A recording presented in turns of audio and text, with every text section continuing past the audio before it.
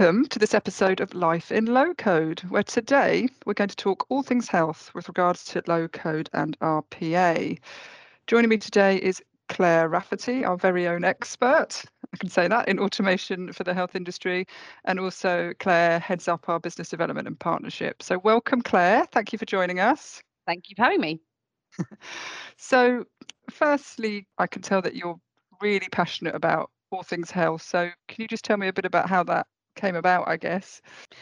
Yeah, I mean, it happened sort of over time, I think. I knew I wanted to work in sort of cutting edge technology, but equally wanted it to be making a real difference, and started working in public sector, and then got more involved in healthcare and got really sort of passionate about the difference that the emerging technology could make in the healthcare market and to the patient's experience in general. And over the years, the technology has changed to make more and more things possible. So it's really rewarding to be able to see the difference it's making to the NHS Trust, but also to the patient themselves. Yeah, and I guess particularly at the moment, I mean, we can see there's so many challenges facing the NHS, not only in the last 18 months, but, before that. I mean, what do you see are the sort of key challenges that really they are facing at the moment? I mean, obviously COVID is the main one, but I guess in your words and you being at the coalface speaking to customers. I think there's a lot of sort of big organisational changes going on, which I think leads to quite a lot of different facets of challenges, because there's organisational challenges around bringing organisations together under an ICS and trying to unify processes and what that looks like. But equally within that, you've got a really complex technology estate that has loads of different systems. I mean, each individual trust we talk to will generally have, 300-400 different legacy systems that all have different levels of interoperability. And then now we're adding into the mix, trying to join up with different organisations across regions, all with different levels of digital maturity and being at different stages of their digital transformation journey. So I think it's a really exciting time, but also a really challenging time for working within what good looks like to get to the end goal of having everything unified across an area. Yeah, I think, as you say, it sounds such a big challenge. I mean, in terms of the different systems that aren't talking to each other. I mean, and you talk about hundreds of them. I mean, how do you even start with something like that in terms of trying to break that down? Well, I think a good starting point is actually realising that there's not a lack of information about patients. So in some industries, the problem is having lack of information about the people they're trying to serve. But in the NHS, there's a lot of information about patients, but sitting across multiple different systems. So I think by looking at the outcomes that you're trying to achieve and then working out where that data is and what needs to happen to it to make it usable within processes, you can start mapping out those sort of end-to-end processes and working from the outcomes you want and then working backwards from the technology, as opposed to starting maybe with looking at a sort of individual point problems and going, right, we can buy a bit of tech to fix this, or we can buy a bit of tech to fix this. It's looking at actually what's the total journey. Do you already have that information, and can you expose it? And then how do you make that usable for the rest of the organisation? Basically, I guess having the right information in the right hands at the right time. Yeah, and I guess it sounds simple, but probably definitely not so, I think. It's incredibly complex, I think, and a lot of different stakeholders who quite rightly will all have their individual agendas. They need to make sure it's right for their individual service areas, which can also be a challenge. Yeah, and I guess there's also the balance of trying to address the short-term needs versus the long-term goals, because obviously things change and you have to react to them from a reactive point of view, like COVID, but there's also that long-term aim, the 10-year plan, things like that. So it must be a challenge just with that, really. Absolutely. And like you say, with COVID, there's so many immediate challenges that I think, taking a step back and looking at that longer term view can be really difficult, because there's some very immediate, very real challenges to be dealt with today. So I think that is a really difficult thing. But equally, I think we're seeing amazing strides having been made. The speed of change and digital transformation through COVID was incredibly inspiring, and some amazing things have been achieved. So I think almost I think the industry is quite excited about sort of that it's proven that some of these things are possible, and actually going, well, how do we keep that momentum going to keep making those really major changes? Yeah, absolutely. I think we're all proud of the NHS for the last sort of 18 months or so. I know also you've got quite an interest in mental health care planning and how over time we want to sort of look to streamline and maybe even optimize that in some way. Can you tell us a bit about that?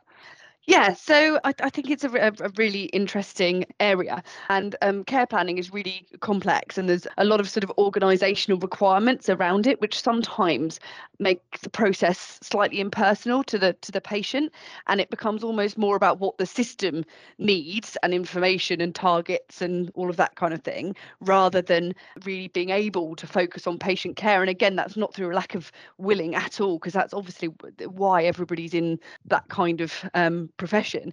But so it's looking at, actually, is there a way that technology can help by streamlining the process, automatically doing some of that care planning process for them and making sure all of the organisational requirements are handled, but allowing them more time to spend actually on the patient care rather than doing the administration around that patient care. Yeah, and you hear that a lot, I think, don't you? Particularly just in the NHS across the board, really. You want to get people to be, looking after the patients rather than the admin. That's what you want them to focus on, that patient, rather than sort of sometimes a box ticking exercise, perhaps.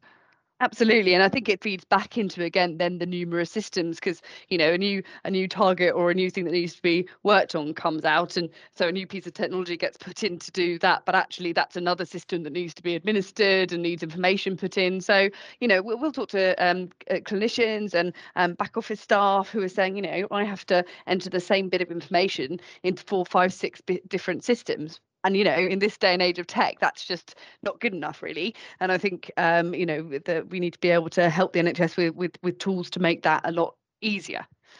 Would you say the NHS is sort of behind in terms of the commercial space? Because obviously they've got so much to do and but big budgets, but it does seem that sometimes they're playing catch up with the commercial world. Do you have a sense around that?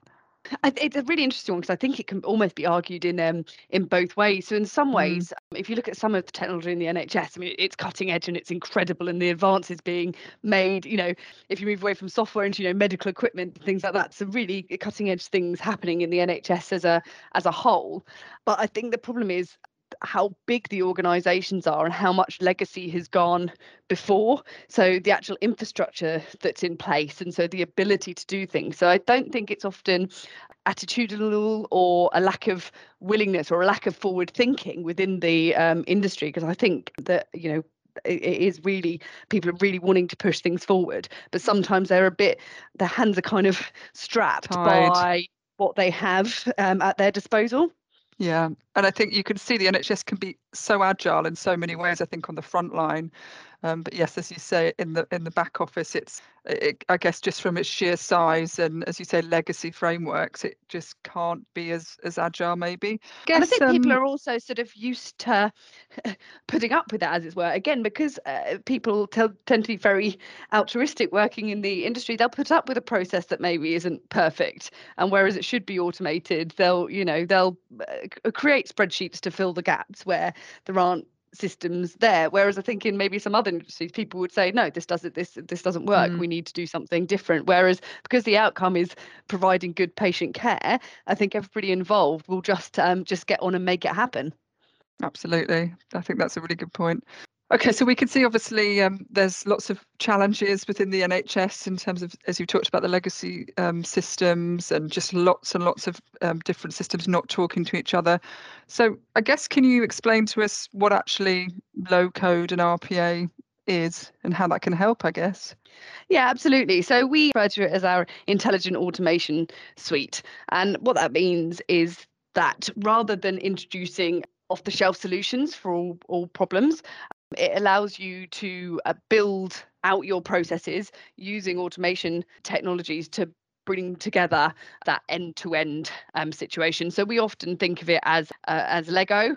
So your existing systems will be all your Lego bricks that you already have in place, and they're all doing the job for what they've been bought to do. But between them, there are gaps that get left when the Lego bricks haven't quite been put in a line, and it's in those gaps that all the sort of manual workaround processes type happening. So what the platform allows you to do is to take a step back and look at, right, what are we trying to achieve? And actually, if there's information in system A, for example, that needs to be in system B, then you can start plugging those gaps and joining that data together. Now, that then means you have data that's usable. So you might have all that information about that patient then. And then you can start using that to build out processes that are very specific to your own organization, but also very easy to change over time. So traditionally, the two options you'd have when looking at a new project would be to buy an off-the-shelf solution to meet that need. And that option tends to be quite quick and it will meet most of your requirements, say like 80% of your requirements, which sometimes is good enough. But again, there'll be bits that are missing that then lead to workaround processes. The other option traditionally would be to hand code a solution. It takes a lot longer, very reliant on the person who's coded it. And also, if you look through COVID times, the minute it's written, the requirements would have changed and it needs to be able to move on. Yeah. So low code is sort of best of both worlds, those situations. So you can build something to your exact requirements. You don't have to be a coder. You just have to be sort of business and process minded and basically be able to describe the process. If you can tell us the process, it can be built. And it allows you to then tailor everything and pull together all the different bits of your organization so that instead of having your disparate Lego bricks all in different places, you create a big cube where all of the data is usable and you've got a complete technology estate. Okay, so you can sort of build, if you like, a bespoke application quite quickly without having to use, I guess, costly developers.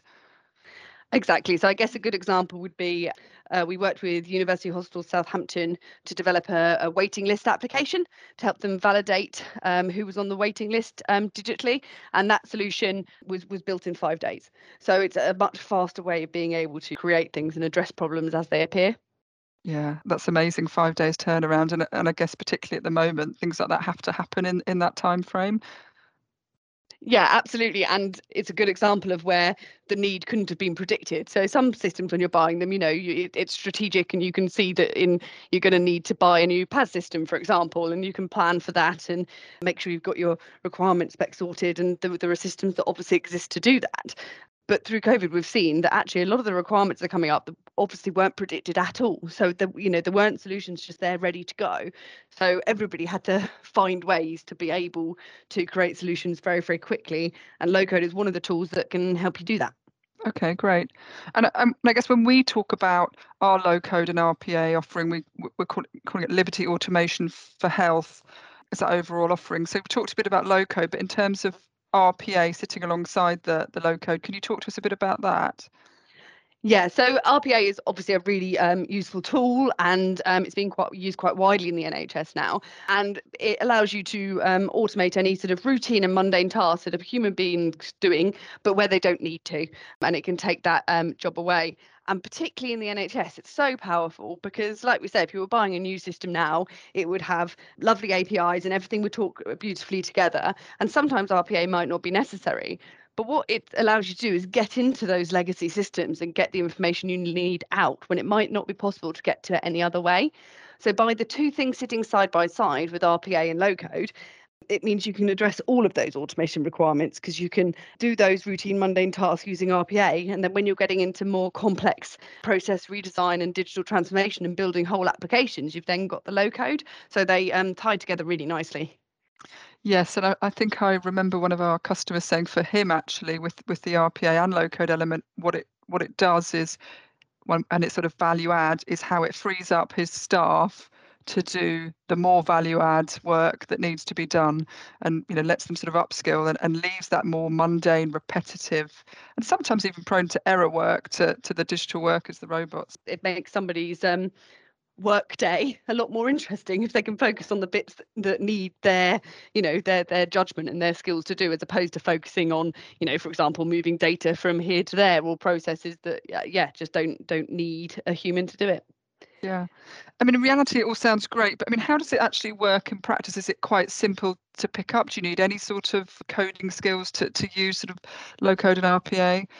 You don't have to be a coder. Our low code solution, because it is low code, not no code, means you can basically build any application that you want using the drag and drop interface. But if we find there are also a lot of developers who use the platform and it's an extra tool for them, and there is a code studio if there's a specific widget or something they want to build that they think would be more appropriate to build in code, then there is the code studio there, which basically removes the barriers, if you like, so there are no walls, so you can use the two together. But equally, if you don't have any development capability, then it's not necessary. You can build application just with sort of drag and drop type interface. So like I say, as long as you understand process, then you can build the application. I mean, it sounds really exciting and powerful tool.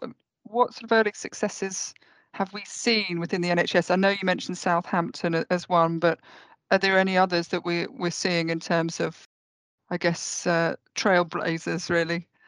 So Cornwall have worked on a COVID mass testing app, so that in the community, if you wanted to have your staff tested, then they could be sent a spit pot, and then they could register that to their account, and it comes back into the lab, and the whole process gets automated end to end. So they've been doing some really exciting things with it, and it's at the stage now where it's great, because every day we'll get a phone call, someone else going, I've been thinking, could it help me with XYZ? So we've been looking at the entire patient journey from referrals, and then helping organisations cross the boundaries between the different provider trusts, and going, actually, how do we workflow this across the entire ICS region? So it's a tool that basically opens up those conversations to almost the art of the possible, and going, right, what are you trying to achieve, and then working backwards to how we can use the tech to do it. It's a really exciting time. I was going to say it sounds really exciting, and particularly the fact the breadth of what it can do and help and sort of transform NHS trusts. And I guess really the point of all this is to make a difference to staff's workload as well. You know, we hear in the news, particularly this week, about another winter for the NHS that's going to be quite difficult to cope with, and particularly the staffs are really maxed out, and we want to, I guess, try and support them as much as possible in what we can offer. Yeah, absolutely. So there's definitely two sides. There's the patient side and the staff side. So anything we can do to make their lives easier, and that's what we always say about design of these applications as well. You shouldn't have to have extensive training, because if you build and design it well, it's totally intuitive, and staff can just pick it up and use it, and it just makes their day-to-day life so much easier. Absolutely. Where do you see it heading in terms of, obviously, low code and RPA? It's sort of at its infancy, but where do you see this heading in the future? I think it's going to become really crucial, actually. So we've seen it with RPA over the last few years. Initially, it was sort of not understood in the NHS, and now it's quite widely accepted, and the benefits are being really realised. And I think low code's slightly behind in that journey, but again, those realisations are starting to happen. And whereas maybe a year, 18 months ago, when we were talking to people, a lot of people would be explaining what low code is to people, whereas now it's a lot more talking about, yeah, we understand what low code is, let's talk about the use cases and how we use it. So I think it's going to become a lot more mainstream, particularly through the ICS restructure. There's so many challenges that are going to be unique to different areas, that having a tool that allows you to build things to address your specific requirements, I think, is going to be crucial. That's a really great point. And actually, maybe we could focus on the ICSs a bit more in terms of, I guess, what they are and how, as you say, that can help, because it's essentially bringing together the healthcare and social services sort of together and try and streamline services and procurement activities. Is that right? Yes, yeah. So it's sort of regionalising areas, so bringing together all the different provider trusts, so that things can be consistent across an area. Because a patient will, very often have touch points with different parts of an area. So you'll have a GP interaction, and then you'll be a patient at the acute trust, but then you might also be in the mental health trust. And at the moment, those things are all very segregated. So with the ICSs and, like I say, including social care as well, which I think is really, really crucial, it pulls all those things together, and I think allows for, even greater levels of change and transformation than's possible at individual trust level. And what do you think the biggest challenges to making that successful for the ICS is? I think, as you mentioned earlier, one of the biggest challenges is that the NHS is busier than ever doing their day job, and then Yeah. this is an extra thing, an extra challenge that needs to be addressed, that has within its, within its own right, a lot of challenges in itself. So that makes it a difficult thing to achieve. But I think the attitude we've seen to it, and how people are really looking forward to the changes they can make, I think I think that amazing things will happen. Yeah, I mean, from personal experience, having someone leaving hospital and trying to organise that sort of follow-on social care element, it was very difficult and disjointed. So I can definitely see that there's a need for that, and often not only for the patient but the families, sort of the emotional side of things. It's difficult to see and deal with. So I think if you have a system where it's a lot more aligned, it flows with information for not only the patient but the family members, I think that's only a positive thing, Definitely. really. And I think So being able to make those sort of iterative changes, that's the other thing. You don't have to start by 100% knowing what the end goal will look like in 5-10 years time. You can take an initial challenge and fix that, and then work out how that ties into other areas, and then expand out from there.